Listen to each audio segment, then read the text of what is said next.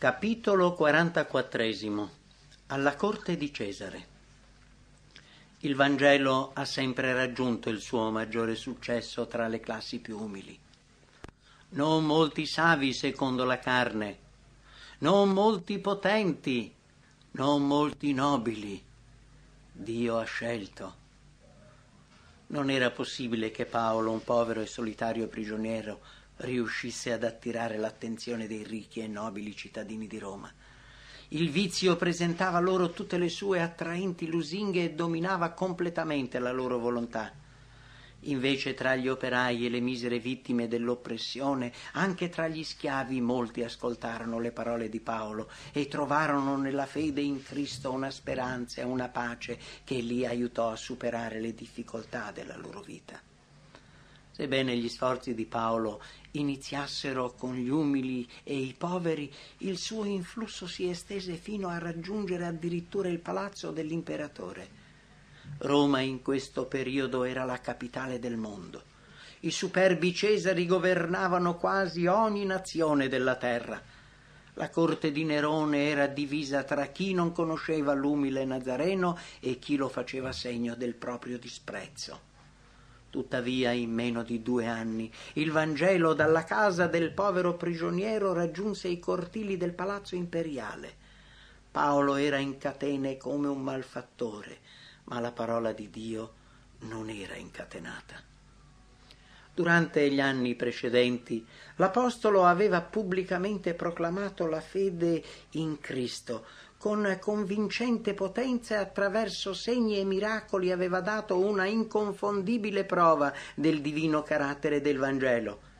Egli aveva affrontato con nobile fermezza i saggi della Grecia e con la sua conoscenza ed eloquenza aveva demolito gli argomenti della loro superba filosofia.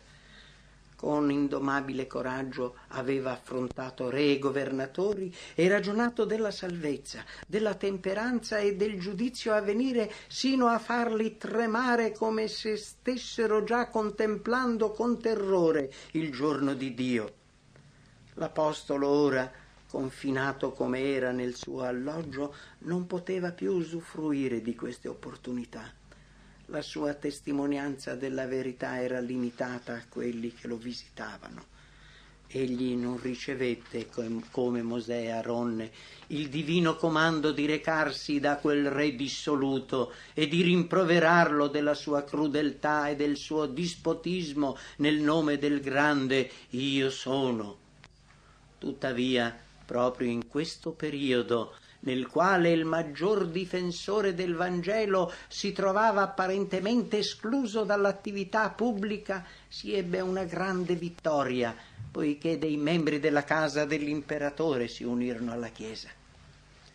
In nessun luogo poteva esistere un'atmosfera meno propizia al cristianesimo di quella della corte romana.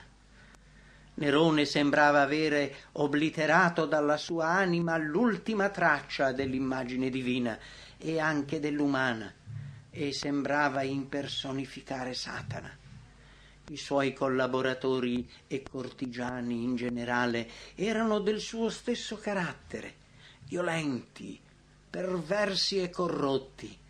In apparenza sembrava impossibile che il cristianesimo potesse penetrare all'interno del palazzo di Nerone. Tuttavia in questo caso, come in molti altri, si è dimostrata vera la dichiarazione di Paolo. Le armi della nostra guerra non sono carnali, ma potenti nel cospetto di Dio a distruggere le fortezze. Anche nella stessa casa di Nerone furono conquistati dei trofei che onorarono la croce.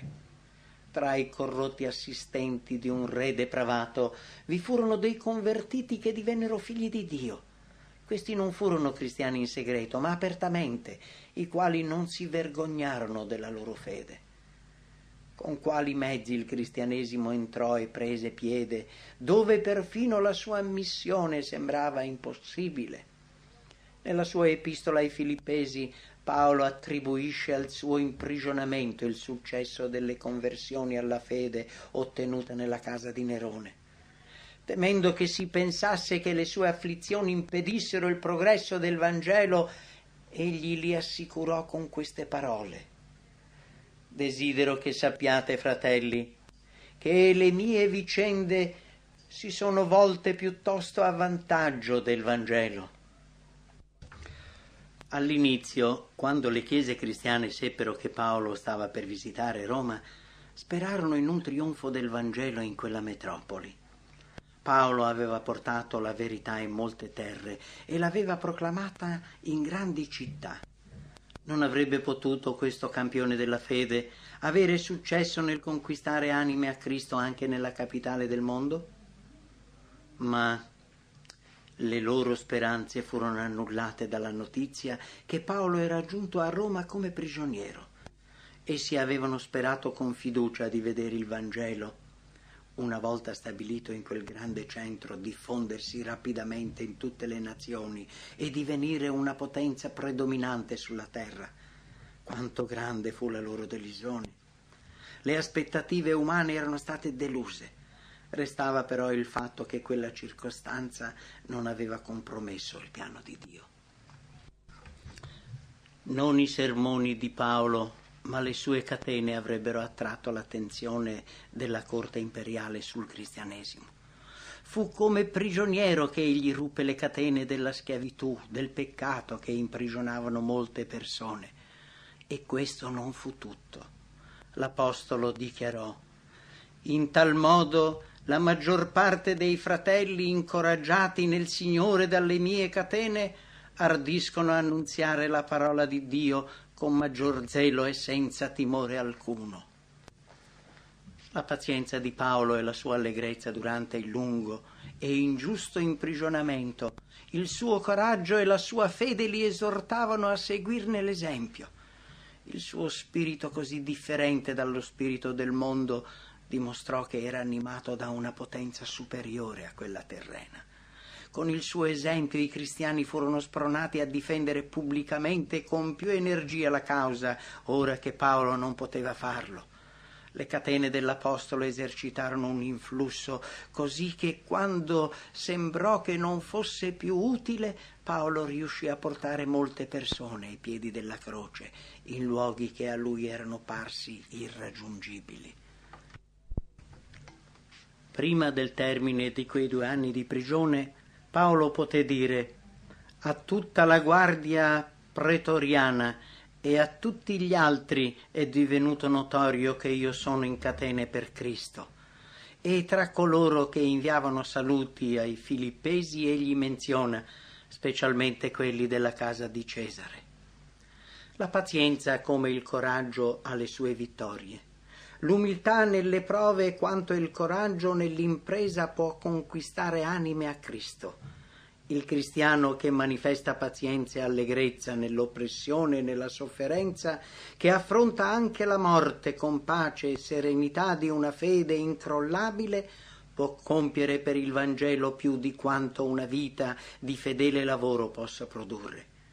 Spesso, quando un servitore di Dio è allontanato dal servizio attivo, la misteriosa provvidenza divina che la nostra vista corta non vede è all'opera per compiere un lavoro che non si sarebbe potuto fare altrimenti. Nessun seguace di Cristo pensi, quando non può più lavorare apertamente e attivamente per Dio e per la verità, che egli non abbia più alcun servizio da rendere, alcuna ricompensa da assicurarsi. I veri testimoni di Cristo non sono mai messi in disparte. Possono essere malati o star bene, vivi o morti, Dio si serve sempre di loro. Quando per l'astuzia di Satana i servitori di Cristo sono stati perseguitati, impediti nei loro sforzi, gettati in prigione, trascinati al patibolo, al rogo, questo è avvenuto affinché la verità potesse ottenere un più grande trionfo. Mentre questi fedeli suggellavano la loro testimonianza con il proprio sangue, anime fino allora dubbiose e incerte sono state convinte della fede in Cristo e hanno preso coraggiosamente la decisione di seguirlo. La cenere dei martiri ha prodotto un'abbondante raccolta per Dio. Lo zelo e la fedeltà di Paolo e dei suoi collaboratori, come la fede e l'ubbidienza di questi convertiti al cristianesimo sotto circostanze così difficili, rimproverano l'indolenza e la mancanza di fede di taluni ministri di Cristo. L'Apostolo e i suoi collaboratori avrebbero potuto obiettare che era vano chiamare al pentimento e alla fede in Cristo i servitori di Nerone, esposti come erano a violente tentazioni, a formidabili ostacoli e alla crudele opposizione. Anche se essi fossero stati convinti della verità, come avrebbero potuto ubbidire? Ma Paolo non ragionò in questo modo.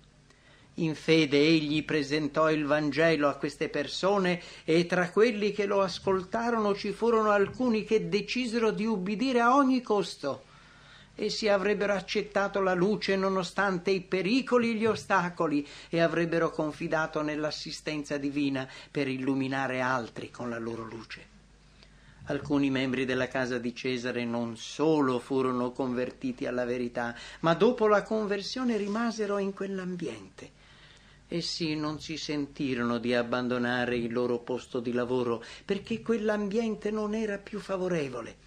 Quindi rimasero nello stesso luogo in cui avevano conosciuto la verità a testimoniare con la loro vita e il loro carattere convertito della potenza trasformatrice della nuova fede. C'è qualcuno che giustifica con le circostanze della sua esistenza il fatto che non fa nulla per testimoniare di Cristo? Considerino questi la situazione dei discepoli che si trovavano alla corte di Cesare, la sua depravazione, la sua immoralità. Noi possiamo difficilmente immaginare situazioni più sfavorevoli a una vita religiosa, situazioni di più grande opposizione e sacrificio. Tuttavia, in mezzo alle difficoltà e ai pericoli, essi si mantennero fedeli. Il cristiano può cercare di scusarsi per non ubbidire alla verità che è in Cristo, a causa di ostacoli che sembrano insormontabili, ma egli non può offrire alcuna scusa che reggerà al giudizio. Se egli potesse fare questo, dimostrerebbe che Dio è ingiusto, perché ha dato ai suoi figli condizioni di salvezza impossibili da adempiere. Colui che ha nel cuore la determinazione di servire Dio troverà opportunità per testimoniare di Lui. Le difficoltà saranno incapaci di fermare colui che è deciso a cercare prima di tutto il regno di Dio e la sua giustizia. Con la forza tratta dalla preghiera e dallo studio della parola, egli cercherà di abbandonare il vizio e di acquisire virtù. Fissando gli occhi su Gesù, l'autore e il compitore della fede, che sopportò l'opposizione dei peccatori, il credente volontariamente sfiderà ogni tipo di persecuzione. Aiuto e grazia sufficienti per ogni circostanza sono promessi da colui la cui parola è verità. Le sue braccia eterne circondano l'anima che si rivolge a lui per ricevere aiuto. Noi possiamo fidare sicuramente nella sua cura, dicendo: nel giorno in cui temerò, io confiderò in te. Dio adempirà la sua promessa per tutti coloro che confidano in Lui. Il Salvatore, con il proprio esempio, ha mostrato che i suoi seguaci possono essere nel mondo e tuttavia non essere del mondo. Egli non venne per partecipare ai suoi lusinghieri piaceri, né per essere trascinato dai suoi costumi per praticare le sue usanze, ma per fare la volontà del Padre Celeste e per cercare ciò che era perduto. Fissato questo obiettivo, il cristiano può rimanere incontaminato in qualsiasi ambiente si trovi. Qualsiasi sia la sua situazione o le sue circostanze, sia egli nobile o povero, manifesterà la potenza della vera religione nel fedele adempimento del suo dovere. Il carattere cristiano si sviluppa solo se è esposto alla prova. Se non ci sono prove da superare, non c'è neanche sviluppo. L'esposizione al rigetto e all'opposizione spinge il seguace di Cristo a una maggiore vigilanza e a una più fervente preghiera verso l'Onnipotente. La dura prova sopportata per mezzo della grazia divina sviluppa pazienza, vigilanza, forza e una profonda e costante fiducia in Dio.